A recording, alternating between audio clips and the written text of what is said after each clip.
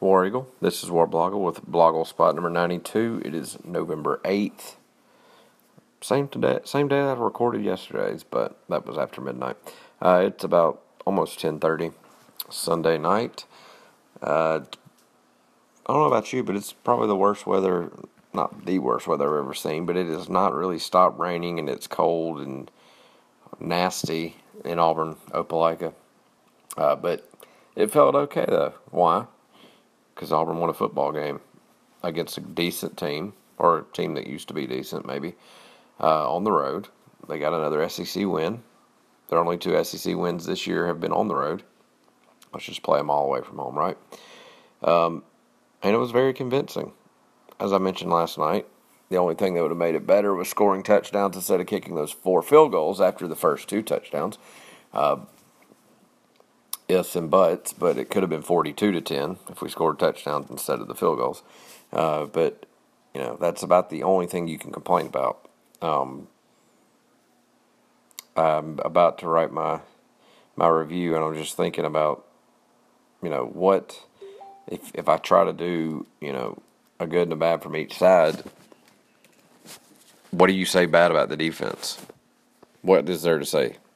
Nothing. I mean, they shut down what was supposed to be an electrifying player. And yes, he's young, and he may end up being awesome. He'll probably be really good, actually. He is really tiny, but he'll probably be good eventually. But you could tell he was scared. He was playing like a freshman. And then the third stringer came in because either Kyle Allen's shoulders hurt or they just really hate him now, and he looked like a third stringer. He completed some passes, but when it got to the point where they knew every down was a passing down, we just blitzed, and he couldn't do anything. So, I mean, there's nothing negative to say about defense at all from last night, I don't think. They kicked a field goal on their first drive, a really long field goal. They held them. It was like a 50-yard field goal. And then they scored a touchdown in the second half, kind of early. It just, that's going to happen. I'd be willing to bet most, I don't know how to say this stat, but a lot of times teams score on the first drive, at least a field goal, if it's a decent offense, because the defense is not used to it yet. They're still like getting their bearings and figuring out what they're going to do. And then the second half, kind of the same thing, because they've made adjustments. I don't know. But yeah, I mean, there's special teams is awesome. I think there was one punt that wasn't. No, they were all good. There was one that wasn't up in the air, and I remember Brent Musburger saying, "Oh, we didn't get the hang time on this one." Well, it was flat, and the guy didn't return it at all. Who cares? And then obviously Daniel Carlson's been awesome. So, good day. Of course, everybody wants to turn this into Texas A&M is now trash. But if you remember, they were awesome when Alabama beat them. It was just a huge win when Alabama beat them, even though Alabama scored 21 of their 43 points off of pick sixes, one that was even like 90 yards. I know you can't take those away, but if you take those pick 6 points away, Alabama lost by 1 point. And yes, they had Kyle Allen, who's apparently too terrible to even play now. And some of the game they used Kyler Murray, who Auburn pretty much shut down. He scrambled, I think, maybe twice for a first down, had about 2 or 3 decent throws. The pick by Carlton Davis was awesome. It wasn't a bad throw, really. Carlton Davis is just good. He is going to be awesome. He's a freshman. He was getting picked on earlier in the season, and now he's probably Auburn's best DB. I don't know if he's better than Jonathan Jones, but it just seems like, I mean, obviously Carlton's got more picks, and they always seem to be in big situations. 2 of them been in the end zone. So yeah, next we got obviously Georgia, and I always think of Georgia than Alabama, because that's what it used to be forever. And so when I hear Georgia, I feel like the season's over. And it is almost over. Auburn's got 3 more games. And then there's the SEC Championship, which they're not playing in. But every year I'm like, wow, it's the Georgia game. The season's over. But, they've got Idaho between Georgia and Alabama this year.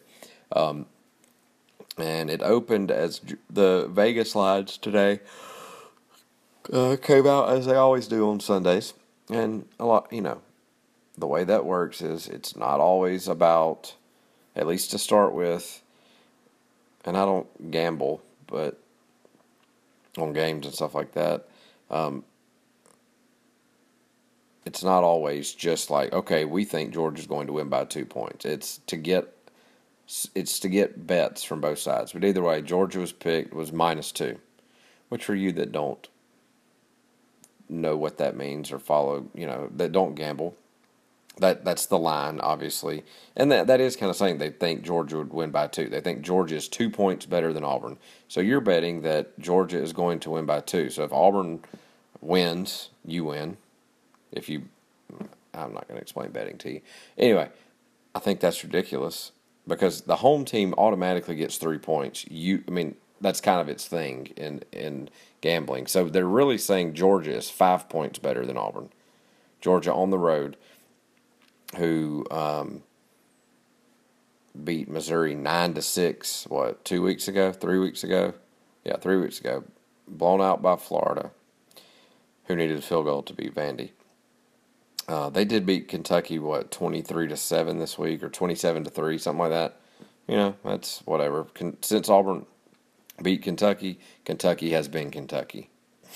Obviously, as we all knew they would on a Thursday night, big time, prime time game, they were going to play Auburn great. They were going to play Auburn pretty decently, and they did. But that was Sean White's first road game, and Auburn won by 3. Probably should have won by more. All those field goals again, but it is what it is. You can't.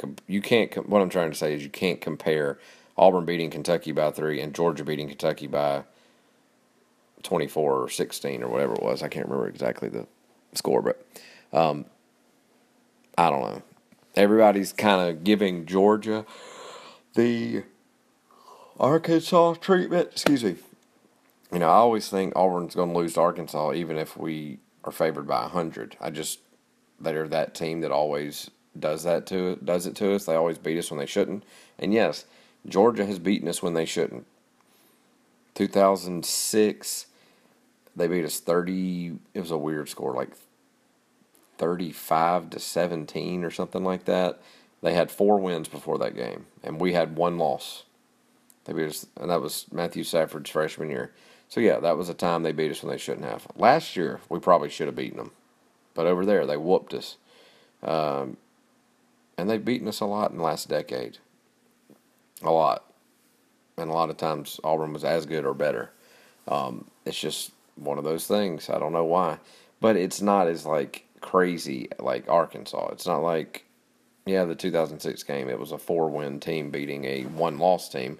But, this seems a little bit different. It seems like, Mark Richt hasn't signed his contract extension yet. It seems like they're going to fire their defensive coordinator just because they don't like him.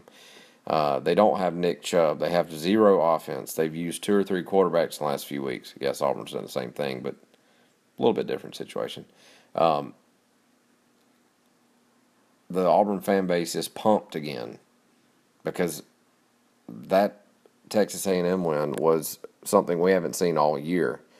I don't care how good Texas A&M is. It was on the road in front of the biggest crowd in the SEC, 104,000. And they had reasons to be excited. They were into the game. They were expecting to win. Without that pick in the end zone, if that's a touchdown, it's probably a much different game. They were good enough. They're fine. They just have some weird stuff going on with their offense. But I feel like this is the most excited Auburn fans have been all year, and that's even after beating Louisville, still 1-0, 6th in the nation, and all that. I don't feel like Auburn fans were excited. I think they expected it, and they were still kind of worried about being number 6 and staying up there, and Jeremy throwing 3 interceptions. Well, last night it was kind of like another beginning, even though this would be like our third beginning, I guess. I'd been saying for weeks that It was a new season with Sean in there, and it was. I would have been fine if he played last night. I think the exact same thing would have happened. We would have passed more. I think. Well, I don't know. Seemed like the game plan was just give it to Javon, sometimes Peyton, and that was going to work because they have a terrible run defense. But yeah, back to Georgia. The whole thing is yes, it's 11 o'clock, but we're used to it now. I don't think we've gotten used to playing at 11. I don't think people are mad. I mean, yes, they're mad, but it's not like, oh, I guess we got to get up at 11. But it's like we're used to it. We've played it. This will be our third time at home this year playing at 11. And, there's reason to feel excited again because Javon Robinson is something we haven't had all year, really. And then if Jeremy can just not throw interceptions, it looks like he's good. He is good. He just got a little messed up there. So, and Clemson's number one now. We knew that. They were the playoffs, but they were the playoff number one. But now they're AP and everything number one, and that's worse than Ohio State, to be honest, because they don't play anybody else. They're going to be up there. It's ridiculous. It has nothing to do with anything, but I hate Clemson. Where are we? All right, that's it. BlogleSpot, number 92, done. War Eagle.